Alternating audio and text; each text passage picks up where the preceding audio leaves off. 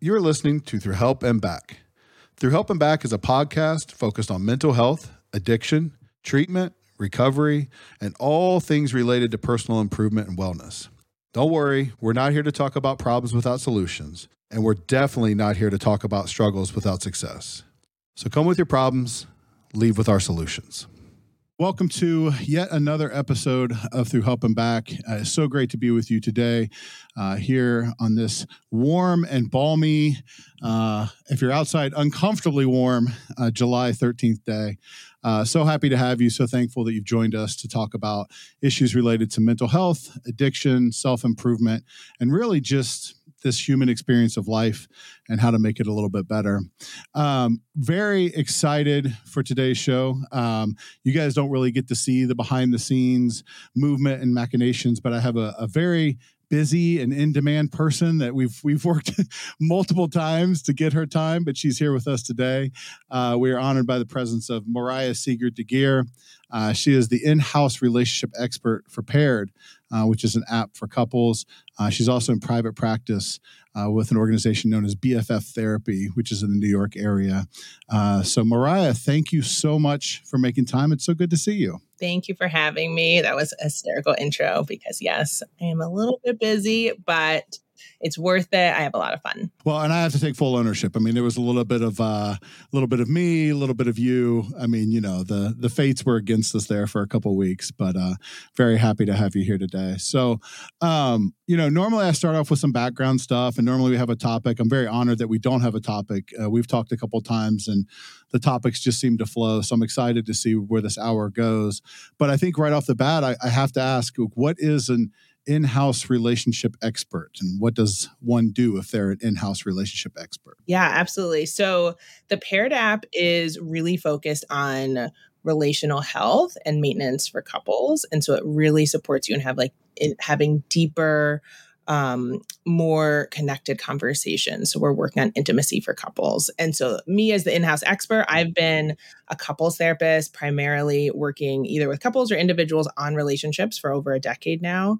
And I started my very first work was working with couples in treatment. So I think that's really interesting. And I actually have a lot of addiction experience, even though now I'm like in the tech world and it looks really different. But I worked a lot with fresh, like in treatment, and also like sex addiction and porn addiction for years. And so just like dancing around in that space. But for Paired, and I adore it. In terms of my busyness, like it's a UK based company. So I actually get up early, which is actually really great with my kiddos, that I can be up and working kind of before my house wakes up. I really like it.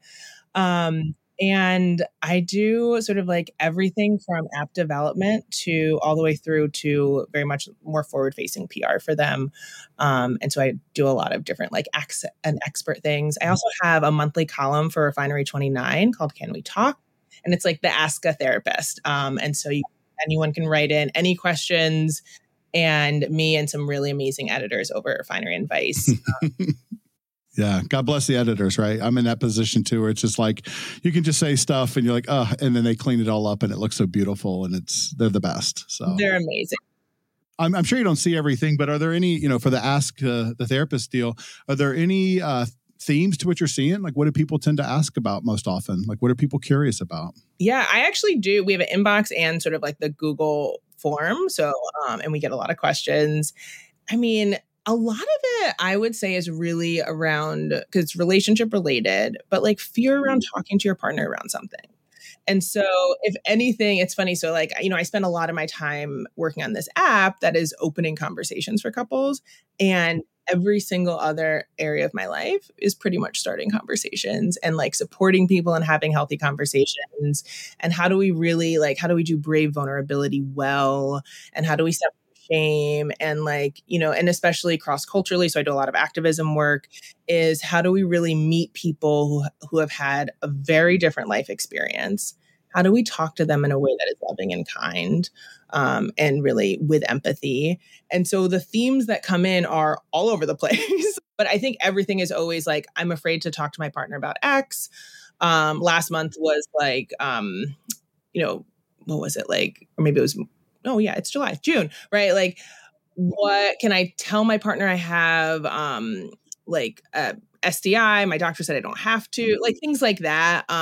How do I talk about opening up my relationship for either a threesome or just an open relationship? How do we talk about different things around sex? I mean, it's really, how do I talk to my partner around this thing that is happening? More than any other style of dilemma, I feel like for relationships, it's more, I'm scared to talk.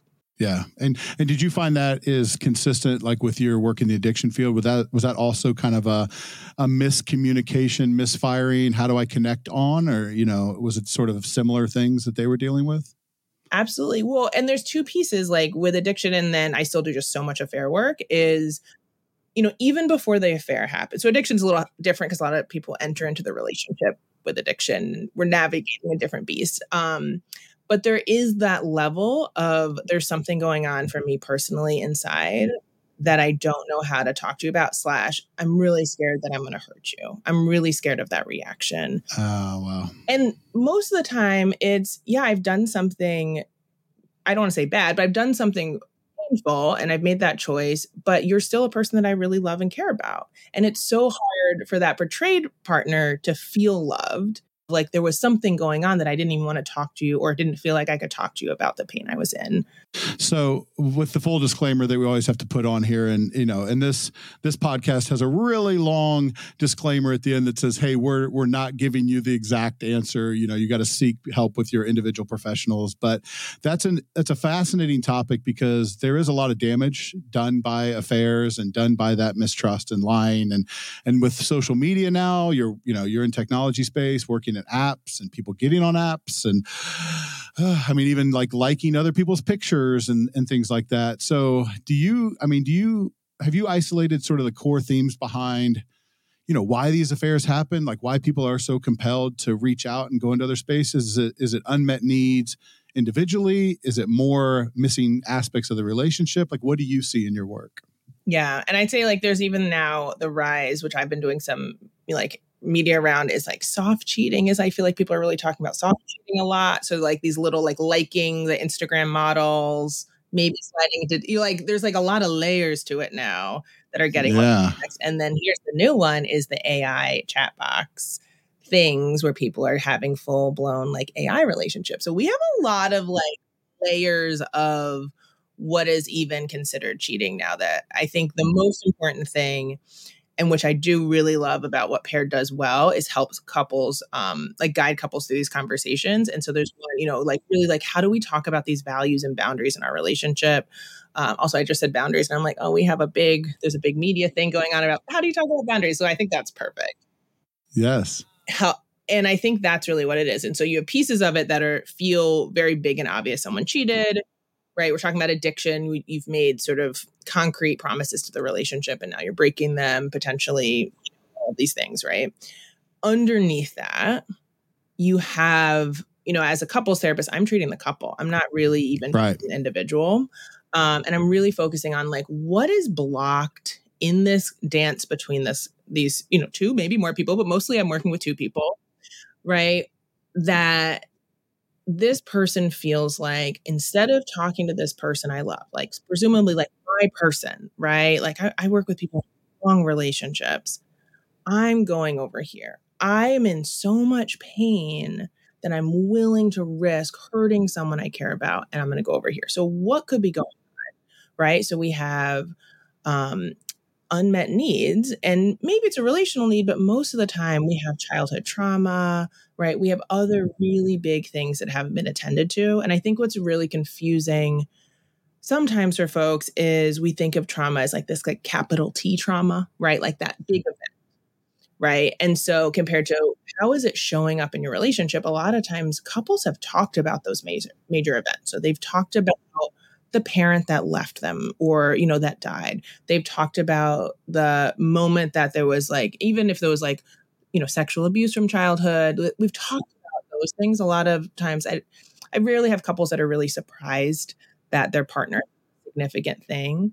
What I do find is that a lot of couples don't even understand those smaller sort of lowercase t traumas, attachment related traumas that gave you this message, either young in a past relationship, early on in this relationship, that said, don't turn to talk to people. Don't reach out.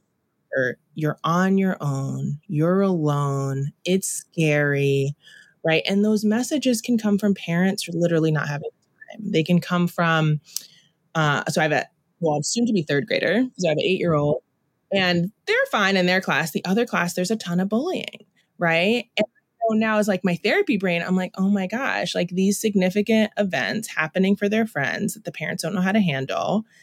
There's tons of bullying. And it's like, I hate Kristen Club or whatever it is, right? Yep. And me as a therapist, I'm like, oh, I hear it. Like, I hear exactly what it sounds like for the 35-year-old sitting with their partner saying, you're going to leave me anyway. So I just did this thing because second grade, all my friends left me and I still don't know why. So I don't know why people leave me. They do.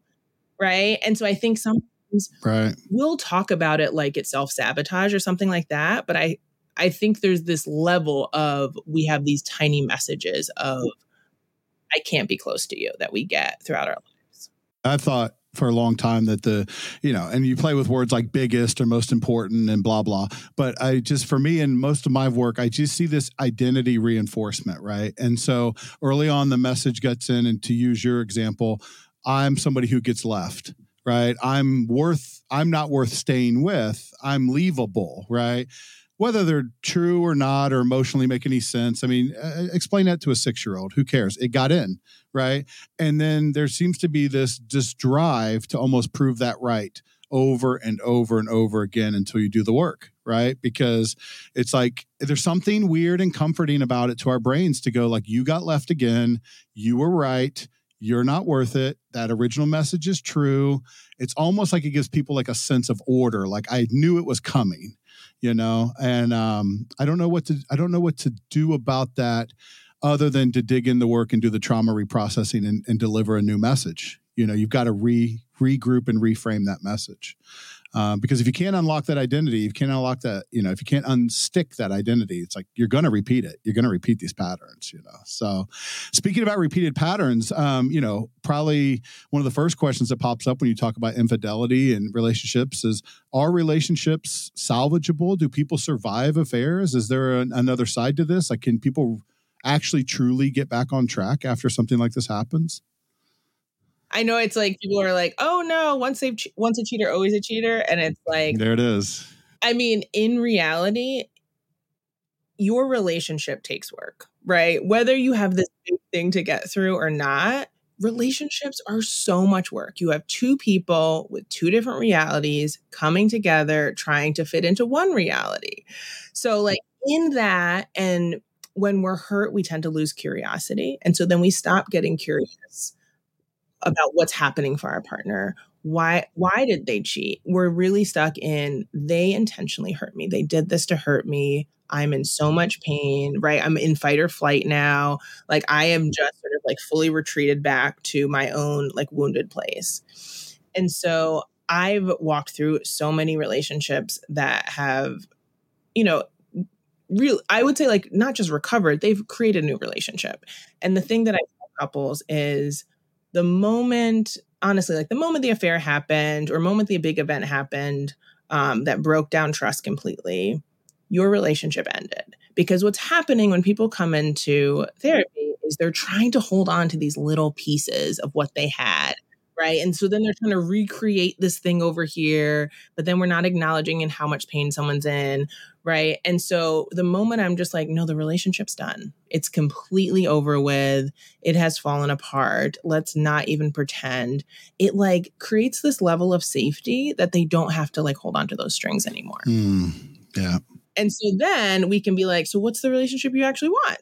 And like, how do we create that? And we're doing a lot of repair work and we're going back to the events and helping make sense of it. So it's not that we're affair work, you can't just sort of live in the future. We got to go actually. Yeah, right. I'm really good about boundaries of like, you don't want to over ask. By the time people end up in couples therapy, they've kind of over asked at that point. So there's very little that's going to come out right with me that hasn't. I'm like, we didn't need to read all those messages.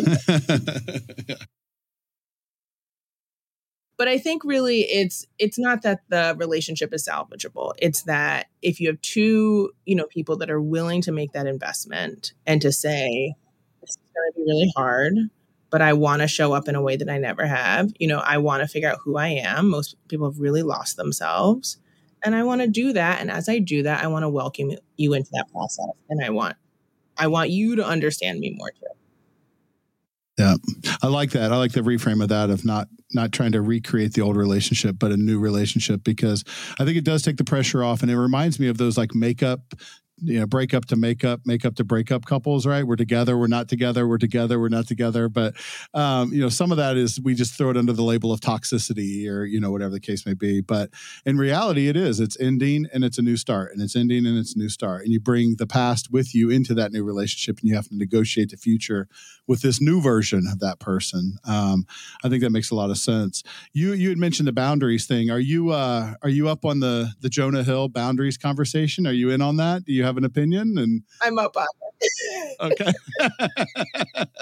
All right. So let's talk about that a little bit. So just to frame it, and I'll miss all this because I'm not great at the social media stuff, but some personal text messages came out. Jonah Hill was dating this young lady, and she was doing some stuff that he no longer could tolerate. He spelled out this big long list of, if you're going to be with me, you can't do these following things, right? And some ranged from like, you can't have like sleepovers at other people's houses. And some were more in the sense of like, I don't know, this is a little controlling, right? Like you're a surf instructor, but you're not going to be at the beach with men anymore, and it's just sort of like, so people are sort of torn on like, did Jonah set healthy boundaries, or did he overstep, or where do you fall on this conversation? What's your take? I'm curious. So anytime I'm talking about like a celebrity couple thing, it's like we're talking about the topic of it, because in reality, I hope there's so many conversations that they had behind closed doors that we will never know,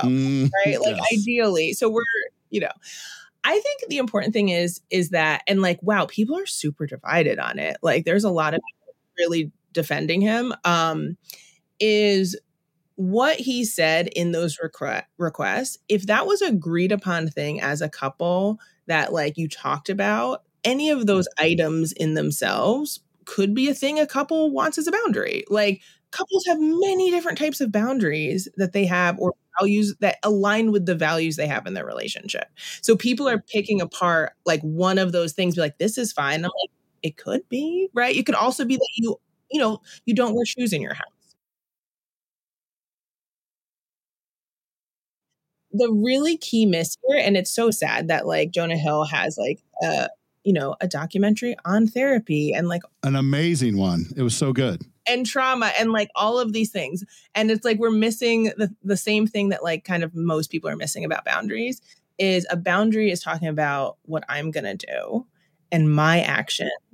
And in this relationship, for me to be fully in this relationship, I'm talking about safety as a whole of our relationship and my actions, right? So for me to be vulnerable and safe, blah, blah, blah, and I'm talking about my feelings. What Jonah Hill did is said, for you to be with me, you got to do this and you need to act this way.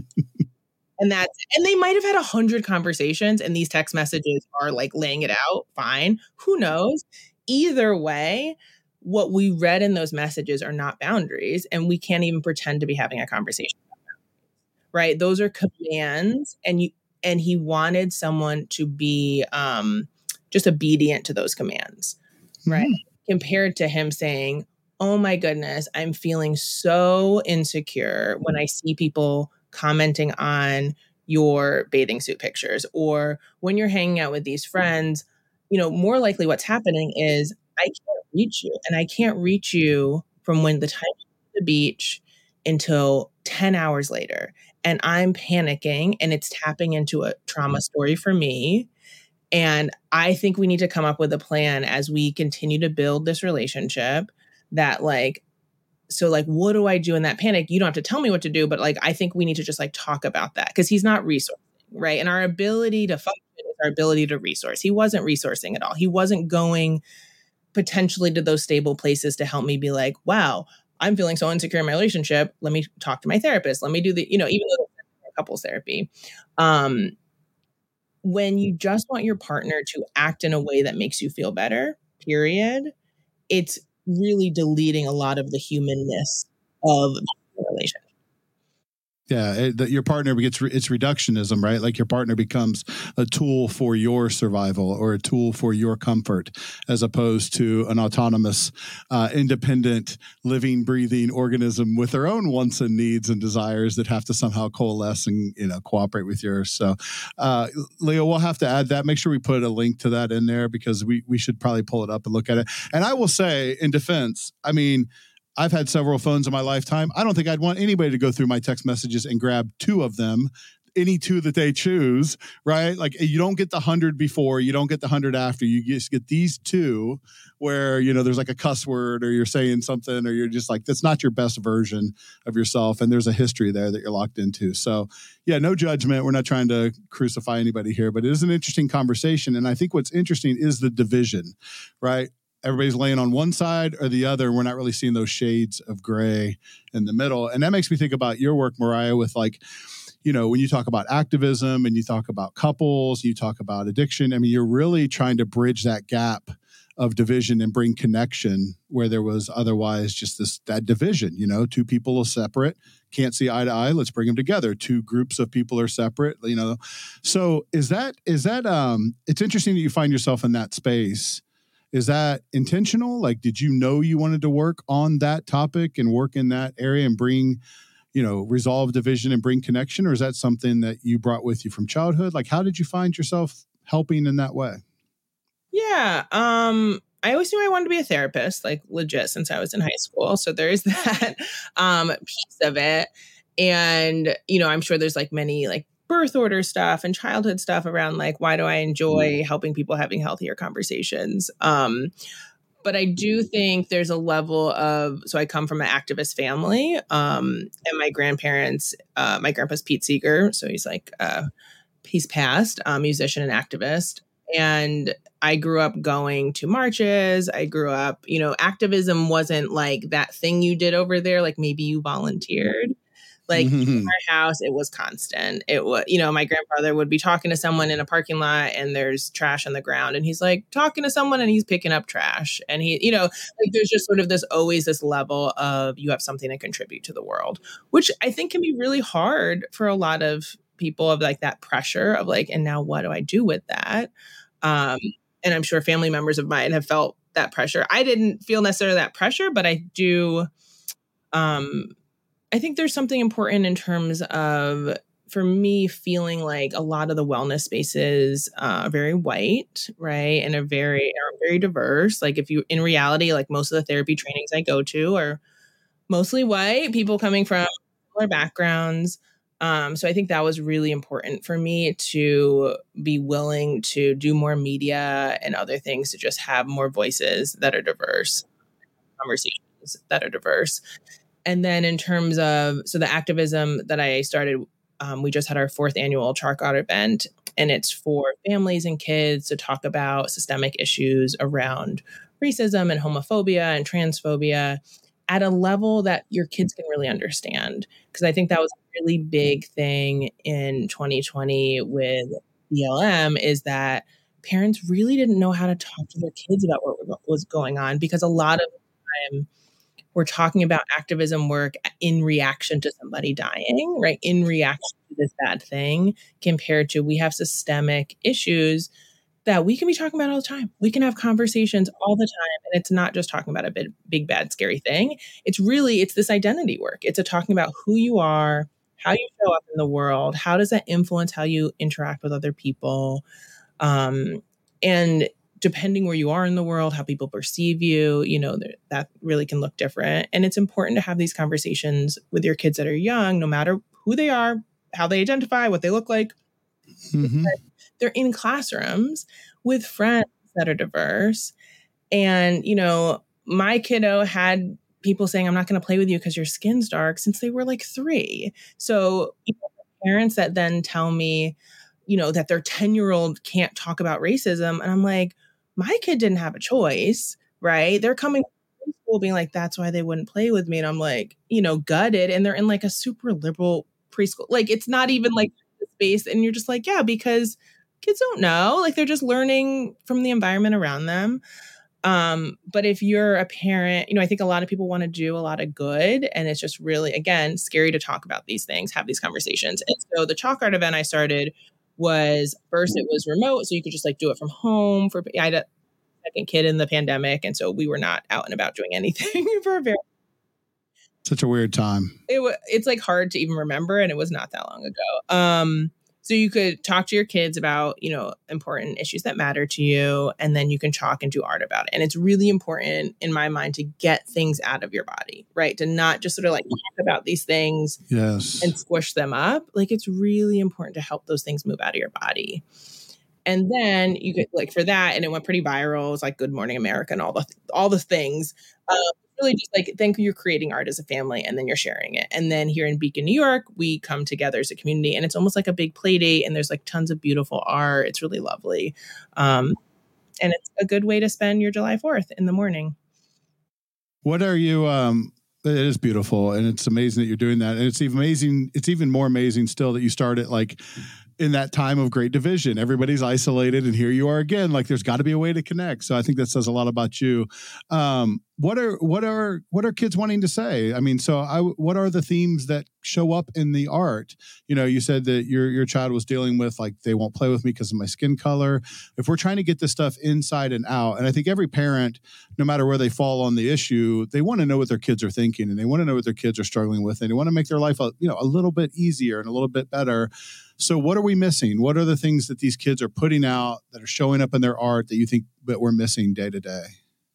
I mean, I think like the youth, right? Like, care so much about the earth and the world and what's happening with it. It's really kind of beautiful. I mean, at this event, I was like looking at one, and I couldn't quite read the handwriting. And it was like a sixth grader came up to me, and he's like, it says flip the court. And I was like, oh, okay. You were just like full on, like me in sixth grade. I'm like, I'm going to come from a pretty political family that way. And I'm like, I don't think I would have known what flip the court meant when I was in sixth grade. Like, what? But yeah, I think kids are talking a lot about like just what's happening. I mean, we just went through, like, you couldn't even breathe outside, right? With all of the fires. And then we had the record, on July 4th was the hottest day of the entire world, right? Like, ever. And 125,000, something crazy. And so like, we're talking about that. We're talking about these like big things, and it's like, what do they do about it? And they just don't want to sit around and be frustrated. And then we're, with the bullying and things like that, talking about, so what could a person be going through if they're isolating and dividing other kids, and how sad could they be feeling? And, and so we're talking about mental health, which is a really big thing. And it's really beautiful. I mean, elementary school students now talk about mental health. They have language and for it, depending where they are. And I think it's really beautiful. I agree for sure. It's funny to speak to the earth issue. We went on vacation. We were on vacation on the 4th, but we're going to have to rearrange our vacation. I'm going to have to make it to the event. It sounds crazy. I mean, I'd love to see it, but for the first time that I can ever remember in my life, we packed a air purifier. At one of my children's urging, like, hey, we're going to a place, there's some weather advisory stuff, some air advisory stuff because the wildfires, and, it just looked different. I mean, you got hit really hard with it, I mean, we lost, so where I live, you can see, there's mountains around it. We lost Mount Monadnock for a couple of days. It's like, wow, you didn't really think about it until you lost that, and so here we are off to a vacation with an air purifier, which I think is an interesting, what do you do with that, to know your kids are sort of thinking that and processing that way, and say, I got to take something so I can breathe,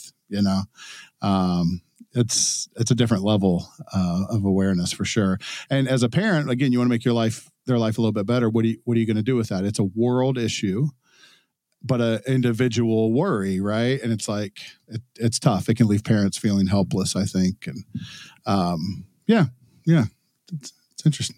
Yeah, it's a hard thing to talk about with your kids. And it's so wild to know that, like, this is how they're growing up. Like, they're not going to, our kids don't know any different, right? Like the pandemic, like, this is what they know.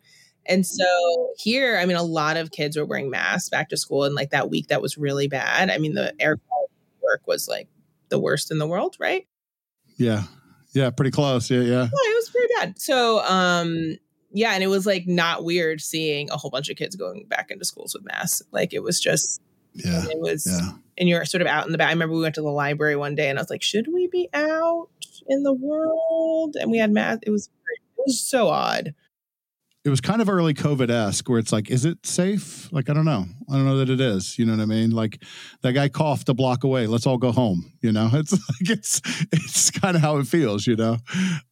So speaking about kind of weird and rare moments in history, you brought up the Black Lives Matter, you know, movement and the riots that are going around there and the activism. And you'd also talked a little bit about, you know, being a person of color and kind of seeing that the places you wanted to work were kind of white dominated spaces, right? So the field that you wanted to get into, you know, for a lot of folks, you know, I grew up in Ohio, right? Midwest. And it's hard to tell, but I'm fairly white. And so it's like, that's not how we grew up, right? That wasn't in our awareness. That wasn't in our ecosystem. It's not something that we gave a lot of thought to. So I'm curious, as somebody who did have that experience and awareness and those thoughts, like what challenges did it create for you? Like, did it make your pursuit of your career harder? Like what did we miss about what you were trying to do and how that was harder for you because of that, of those some systemic issues? Yeah. So I grew up in Beacon, New York, where I am right now. But I lived in North Carolina and Washington, D.C., and then I spent 8 years in Minnesota. So really, and I started my career like in private practice in Minnesota. And I'm still licensed in Minnesota, and I'm with Evolve Therapy. It's a big couples therapy practice there, which is great. And so it's like, I think it's important to sort of like, it does feel different. So like me, and I'm very light skinned. So for those who are watching this, I'm mixed. So I'm Black, white, and Japanese. And I mostly, you know, here in New York in the Hudson Valley, grew up in very white spaces. So I have, my dad's Black, and I have family that's Black, and friends are, you know, really many races, but the schools I went to were white. So I was very much like the only in a lot, and I danced growing up, and it was just a lot of white kids around me. And so there is that feeling of, you know, sort of in a sort of cliche classic way of like, you're representing a lot. And for a lot of the kids, I was one of the only people of color that they were around. And so, you know, my hair's different, and but I also come from this like decently famous family. So like everyone knows who my family is. So there's a lot of, I'm very aware of the privilege that comes with being light skinned and coming from a family in the Hudson Valley that like everyone knows. Both of my parents grew up here. So there's a lot of stability. Sure. And in terms of getting into this field, so then I go and create a career though away from here, which would have been very different than creating a career. And I wouldn't say I would sit in a place of like, oh, and that created a lot of struggle in terms of like, I was like blocked, or, you know, there's like no big story, like struggle story around that. But what happens when you're not part of the dominant culture where you are, so whether it's at work or even just sitting in a training or meeting, and just that feeling of, I have to be more, I have to do better, I have to, there's level of just not feeling fully a part of the group that gets really in you. And I work a lot with people of color. I work a lot with mixed race people that just sort of never quite feel like they have their full place in the world, because, you know, in this extreme sense of those extreme racist moments where someone says, go back to wherever you came from. And you're like, where? Like, where is that? Right. So we see making the news of the Karens doing the things, right?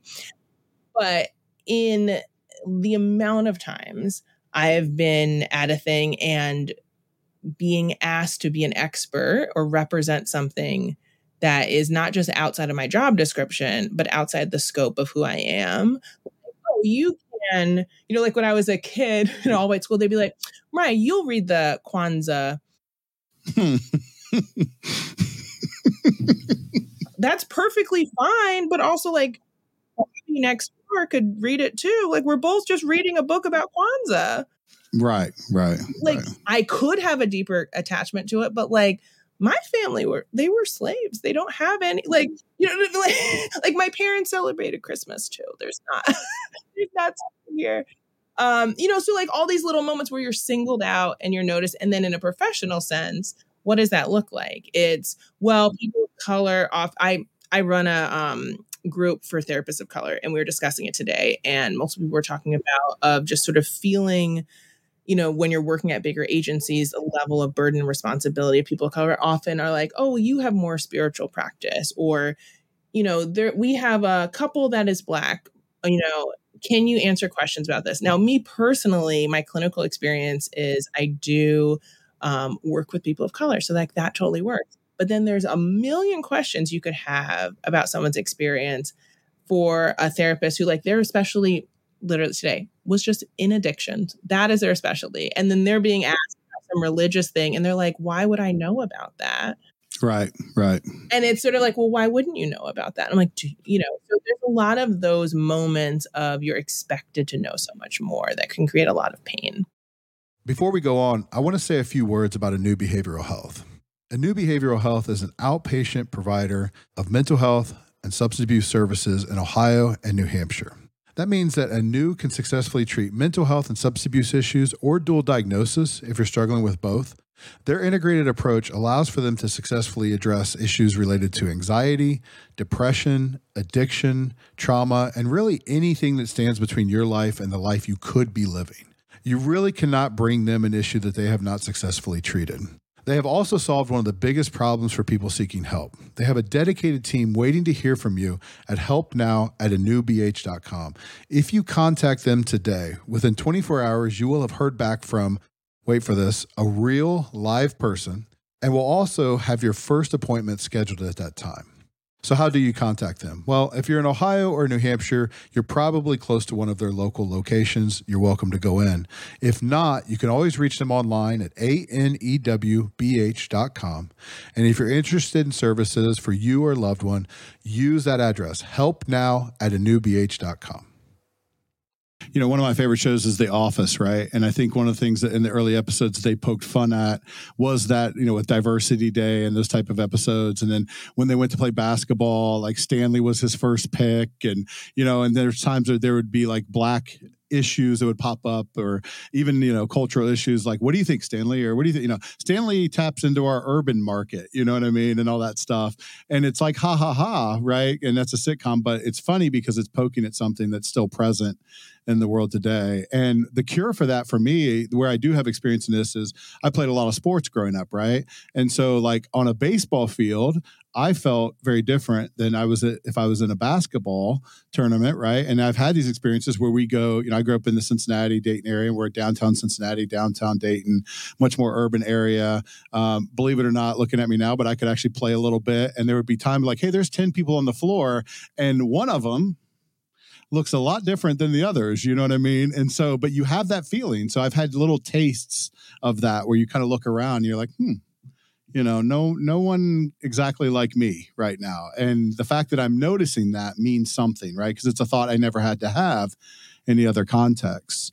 And so do you feel that with, that the Black Lives Matter movement with, therapists of color, the different issues that you've had in terms of working on division and working to bring things together, do you feel that after that period of time, like now we are closer together? Are people getting it? Like, is there an increased connection? I mean, I know there's certainly an increased awareness because we're talking about it, but I guess it's just a really long way of me asking, are we in a better place now, or are we still trending in the wrong direction?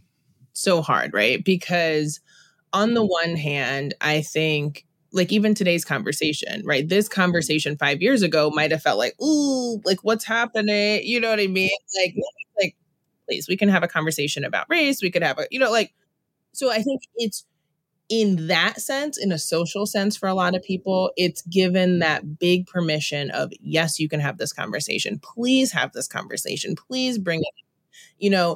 I think for most people, this idea of like being colorblind is now, oh my goodness, that's not the way to go.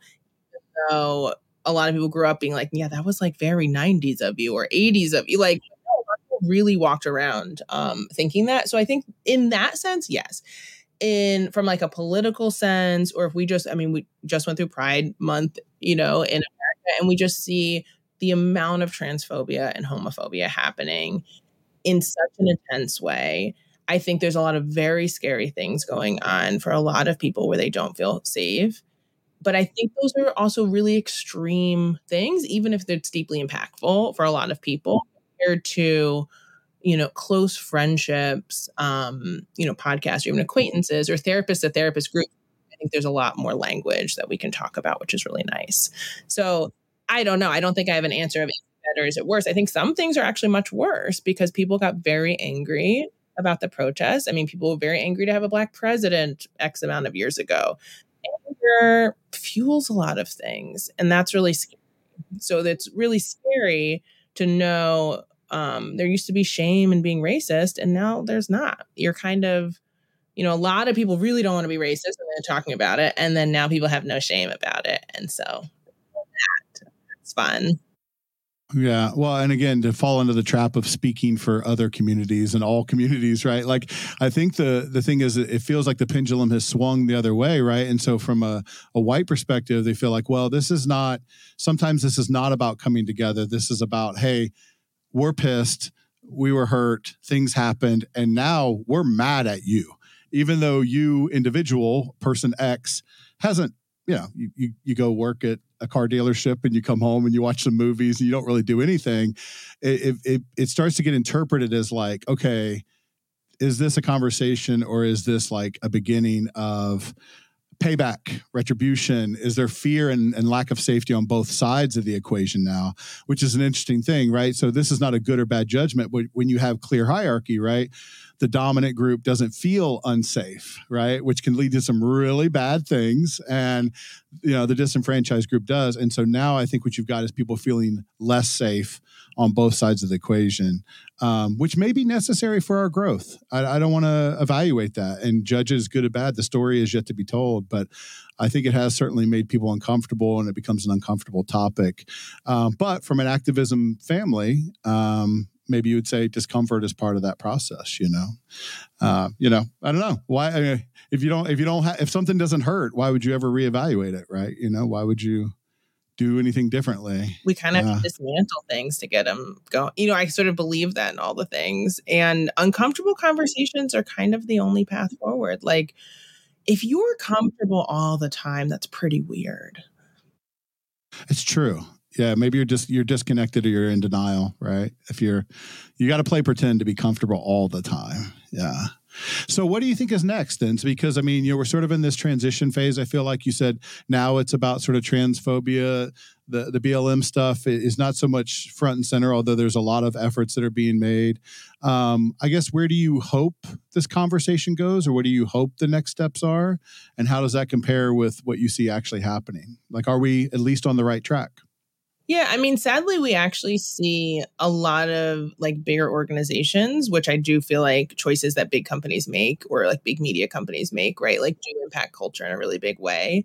And we see, they're firing and ending, right, some of those positions that came about in 2020. So there's more like not diversity hire as in that, but in terms of like, these positions that are really supposed to help organizations command diversity and understand it.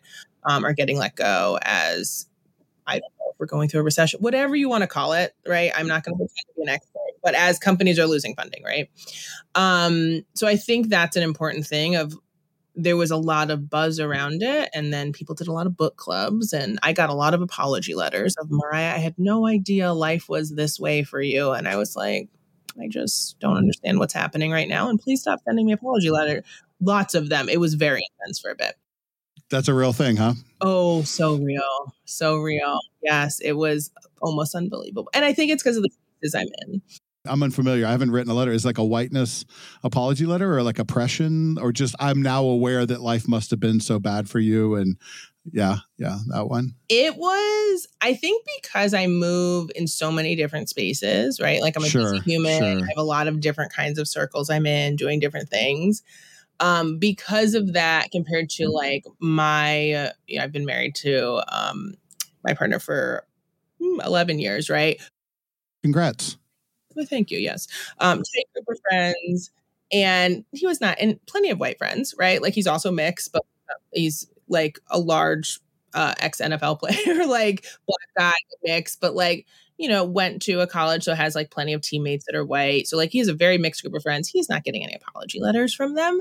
Like they're like, right. Like they know each other, right? I was getting them from people who I've known for years, maybe since undergrad, typing voice messages. It was all very much like heavy BLM times. And it's long messages, my voicemail filling up messages on Facebook being like, I feel so bad. I did not understand this was still happening in the world. Sort of like truly people who have lived many places, have been exposed to many things, were just deep. I mean, I won't write a book about this, but if I ever did, right? Like we're deeply apologetic.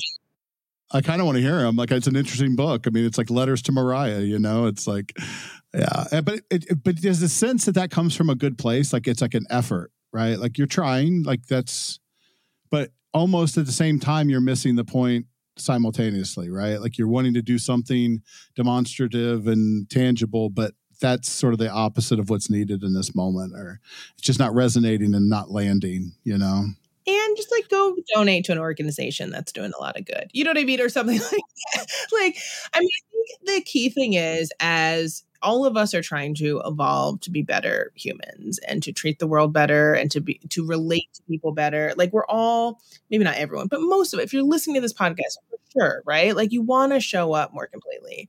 And pretty consistently in any style of diversity training, when you're navigating someone with a different experience and you've messed up, right? Not intentionally. I think the important thing is like a lot of times things are happening and people have good hearts.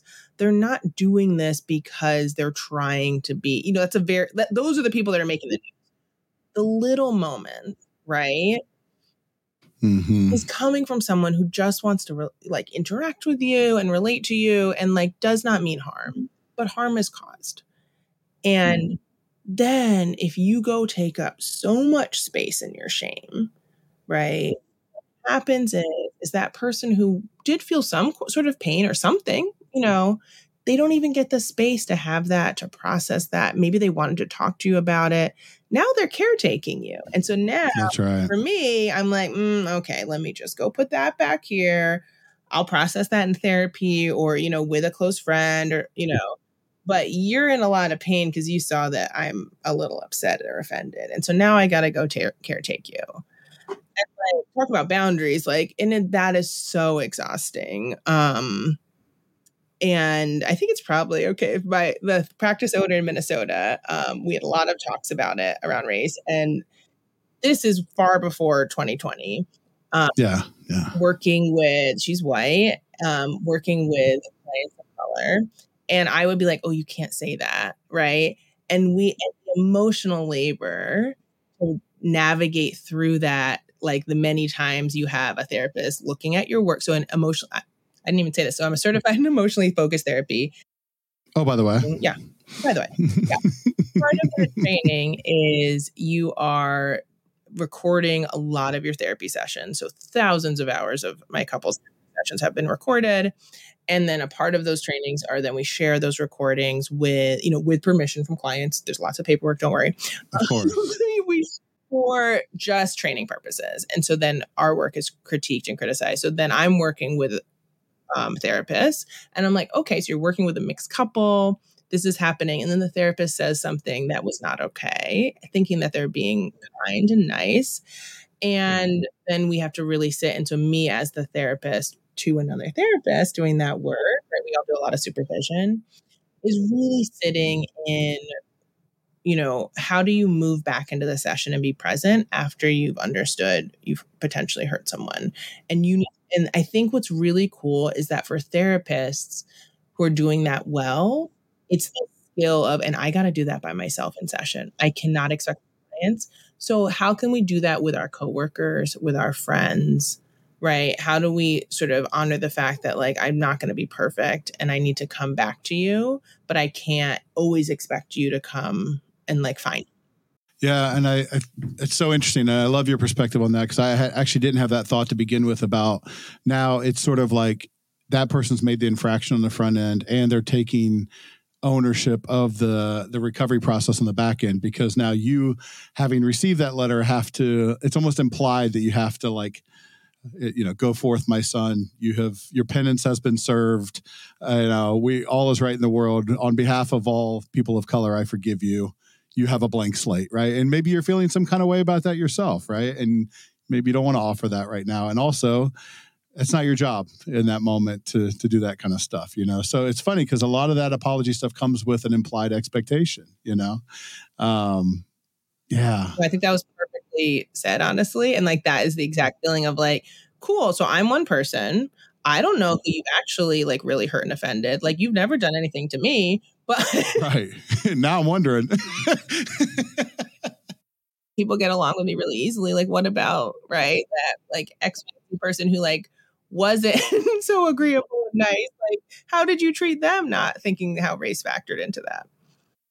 So in keeping with that vein of connection, right, and I guess race now being just kind of another bridge that we're trying to cross, right, another divide that we're trying to bring together.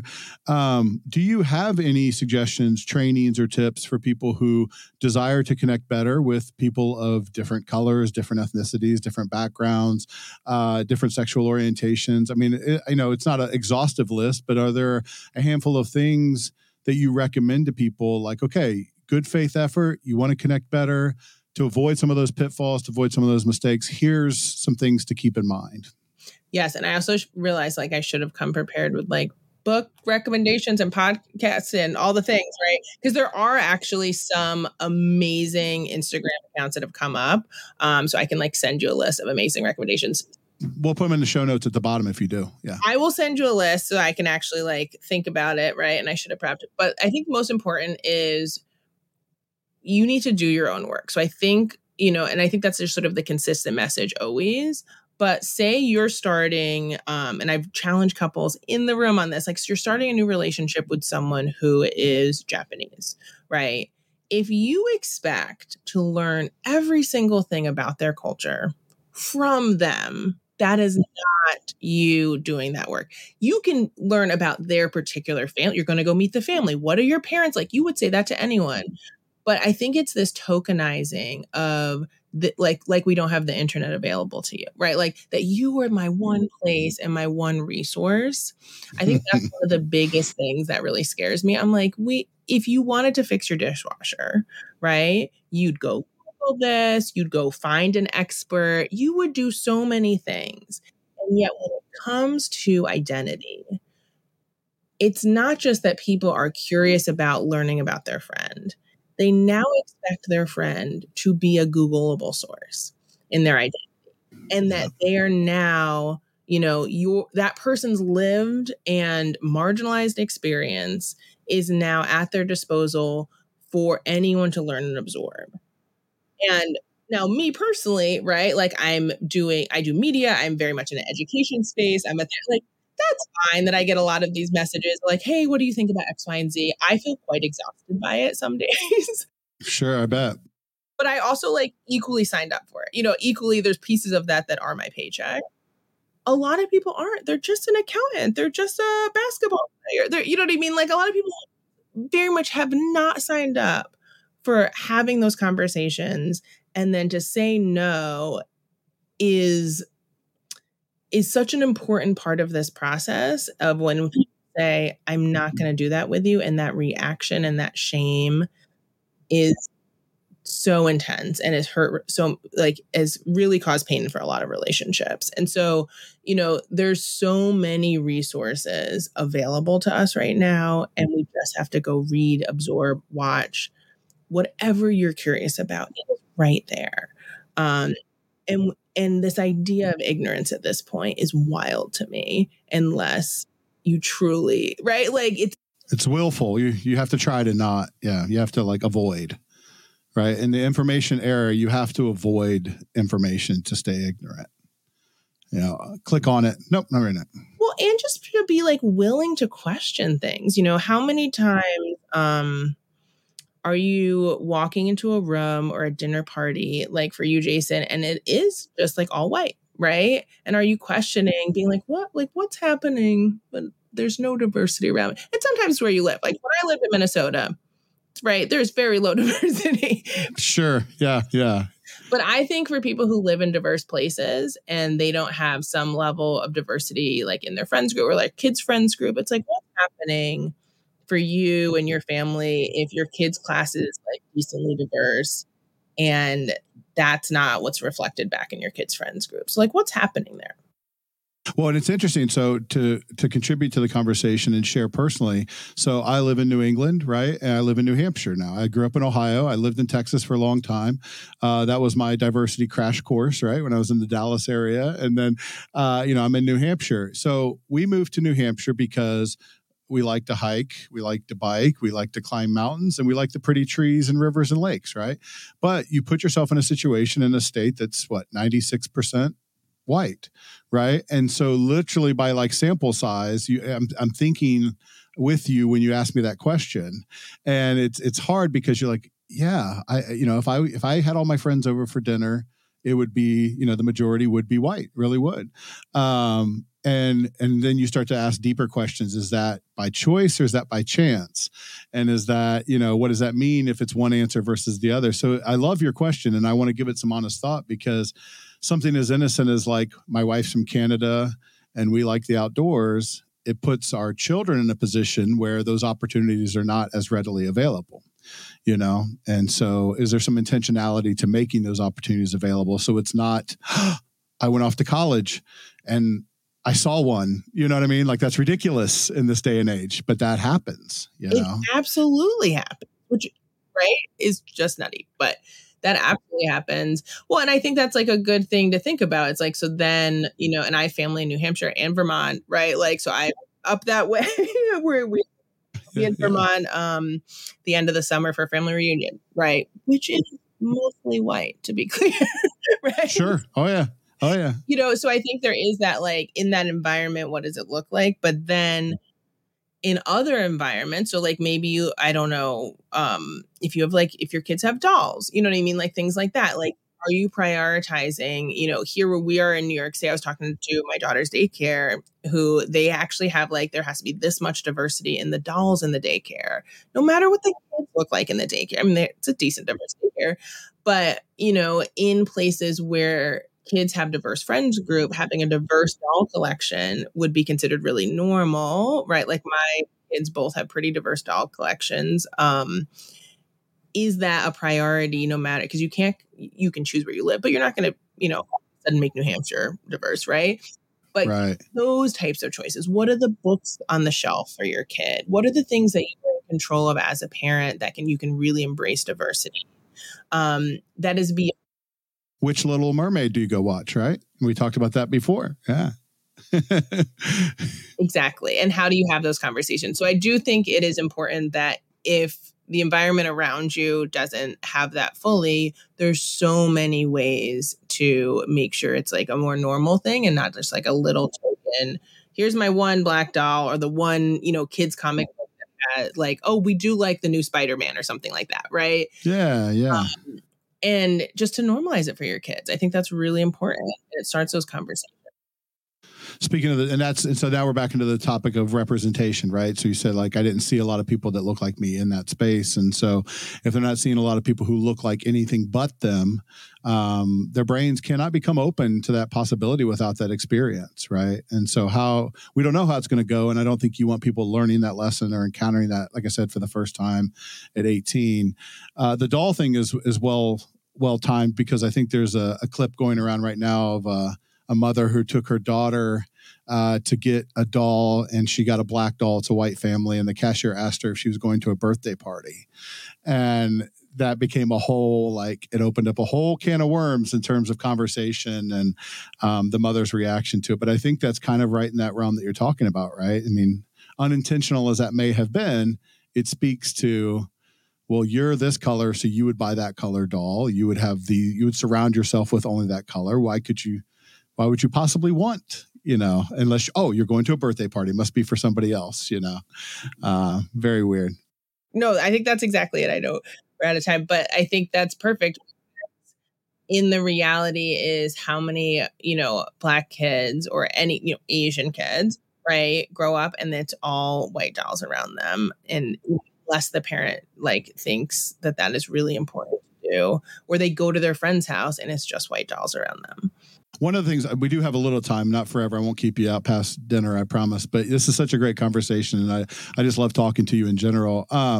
One thought that was out there that I've encountered online and in other media and things like that, and I think it was even shared on the show, was this idea of pride around something that you were born, right? So like if you didn't achieve that, if you didn't work to become that, if you didn't, develop a skill or didn't, become that. So if I was born white, which I was, or I was born black, is it really something to anchor to or sort of like take pride in? And the trans thing and gay, sort of like, well, it's not a choice, you're born that way. Okay, then where's this pride come from? Where does this sense of pride or this sense of even the opposite side of pride, taking offense or being defensive about something that you literally had no voice and no opportunity to choose, right? To take it into like less emotional or inflammatory terms, like I'm proud to be a boy. Well, you just were born a boy, right? Like, so where's that sense of pride? Or I'm proud to be from Ohio. Like, dude, you just got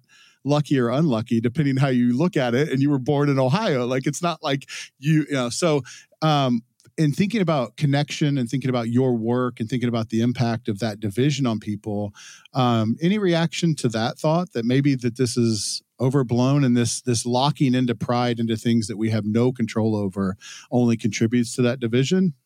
I mean, the big thing is maybe there is a version within our lifetime where things feel really balanced and even and fair, right? And maybe we'll get there. The thing about having pride in a thing, when we're talking about those things compared to maybe Ohio, right? But I think the pride in Ohio, right, like is a little bit because maybe people are criticizing the Midwest or something, right? I know. Ohio's taking some heat online. I don't know where that came from, but I get it. I have nothing. I've been to Ohio many times. I have nothing. Or even like from New York, right? There's so many I love New York t-shirts. It all applies. It's nothing you chose. Yeah, yeah. So I think the important thing is that we're clumping things together, right? Is nobody out here is about to attack you or take away your rights to marry who you love, right? Because you're from Ohio. That's probably not happening. Now, because you live in Ohio, you might have some rights for things and some not rights for things. Right. But the important thing is when we're talking about being proud of something, it's probably a thing that there's a lot of people trying to cut you down for being that thing, right? And that's what gets confusing, is when people are talking about like being proud to be a white male or something like this, which now is like a really scarier thing than just you getting more without there being other things. They're really getting cut down for a lot because of that. Now, the Me Too movement sort of like acted like that's, people, that's the bad rap of it, right? And it's like, no, there's actually a lot of crappy things happening that were really scary for people. And that's what was. But, there takes a lot of energy and a lot of bravery to say, during Pride to really be able to say, like, I'm proud to be trans. I'm proud to be out. I'm proud. Like, that is a brave act because there are people out there who literally want you dead for what you're saying, and you got to think about that sometimes. And there's so many people and there's so many children who know that, who grow up knowing that, and then have to shrink and hide parts of themselves to be safe.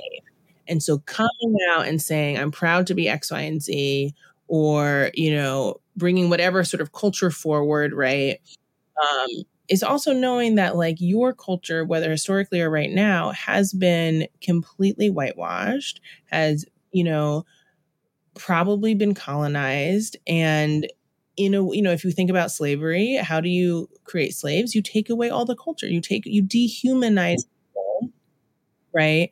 And that was not that long ago, right? Mm-mm. Sometimes we're talking about people's grandparents, like great grandparents. We're talking about like very short, time ago. Sure. Well, if you leave America, it's current, right? I mean, there are, right. So that's like now, like right now, like enjoy your Apple Watch and your Apple phone. And I have one, but like, now, like current. Yeah. Right. And I think, thank you for that actually.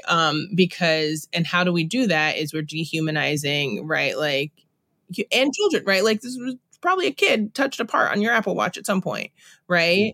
And we've dehumanized that person in that thing, that it's totally fine that like those kids over there are working, so I can buy this thing.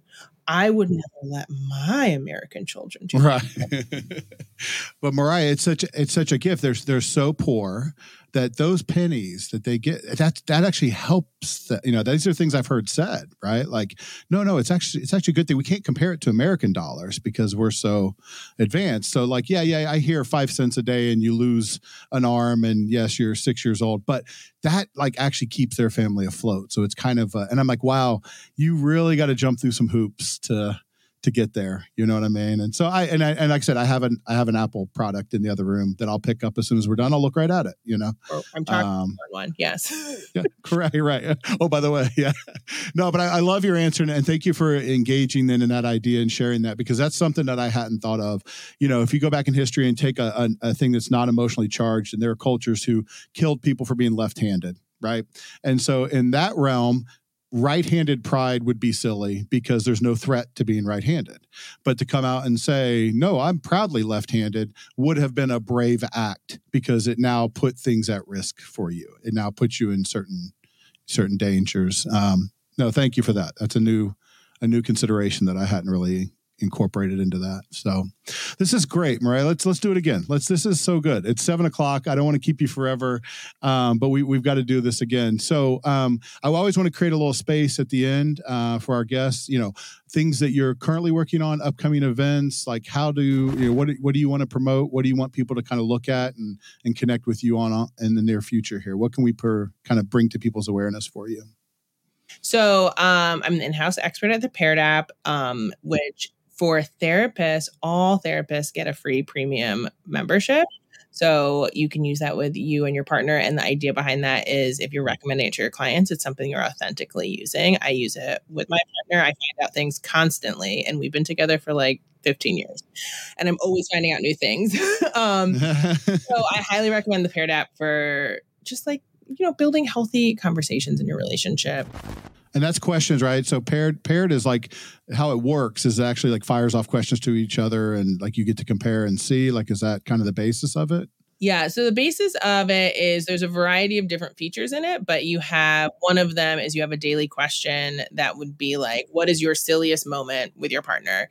You would answer it. You can't see your partner's answer until you answer. And so it brings up this level of like, I don't know what they're about to say to this.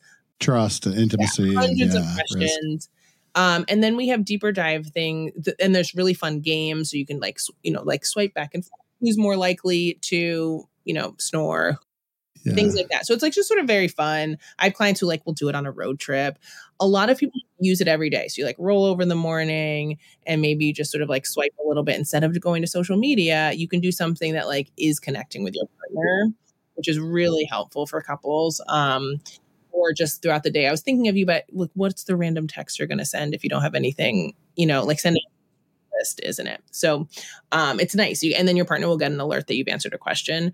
And then we're doing deep dive things where you have questions and then much longer, learning space things from me that help you or other experts that help you understand, how to communicate better, how to fight better.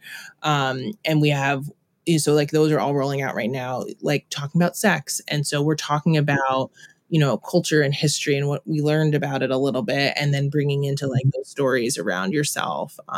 Very cool. Somatic and grounding. So there's it's a lot of learning space, but really it's a couples communication app.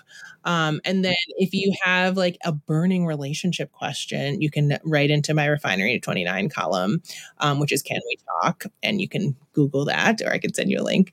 And so you can ask literally any relationship question, which is super fun to kind of do that, have a face behind the Ask a Therapist.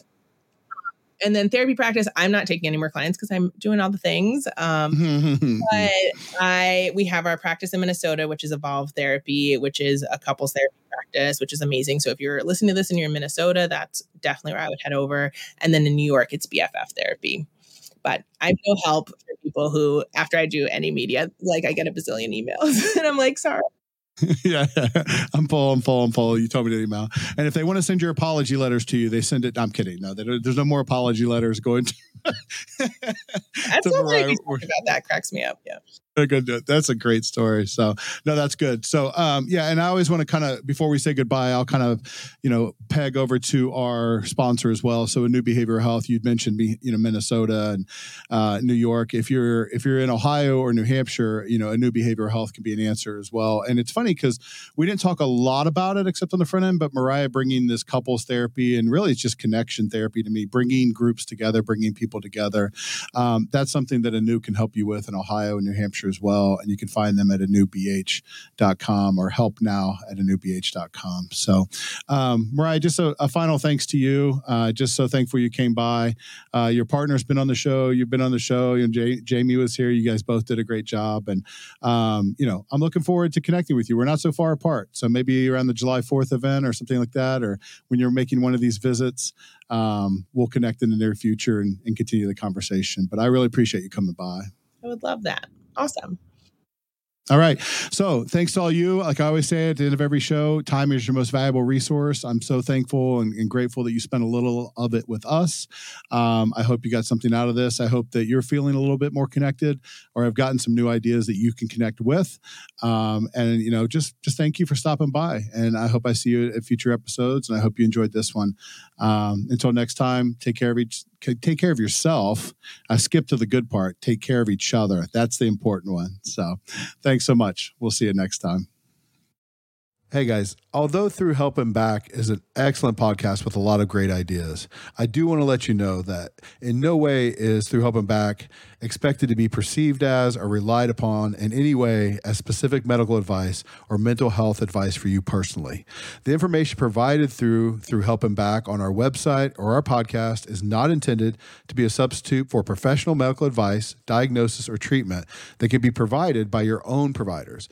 Do not use our content in lieu of professional advice given by qualified medical professionals, and do not disregard professional medical advice or delay seeking professional advice because of the information you have read on our website, heard on our podcast, or otherwise received from us. Although we love discussing issues related to healthcare, mental health, and addiction, we are not providing direct healthcare, mental health care, medical, or nutrition therapy services. We're not attempting to diagnose, treat, prevent, or cure in any manner whatsoever any physical or psychological ailment, any mental or emotional issue, disease, or condition. We are not giving you specific medical, psychological, or religious advice whatsoever. Please take care of yourself and take care of others as you always seek the advice of your own medical providers and your own mental health providers regarding any questions or concerns you have about your specific health, or before implementing any recommendations or suggestions from us. These are ideas that have worked for other people. We think it's important to share them. We do not guarantee that they will work for you specifically. Do not stop taking any medications without speaking to your physician, nurse practitioner, physician assistant, mental health provider, or any other healthcare or medical professional. And if you have or suspect that you have a medical or mental health issue, contact your own healthcare provider promptly. Also, one last thing, if you know or suspect that you are currently experiencing a crisis, it is absolutely imperative that you seek the advice of your doctor or other emergency healthcare services prior to ever thinking about using our content. We love the conversations. We're glad you're stopping by. We hope you take a lot from the content. But again, for your specific individual medical situation, please always seek quality personal care from your own providers.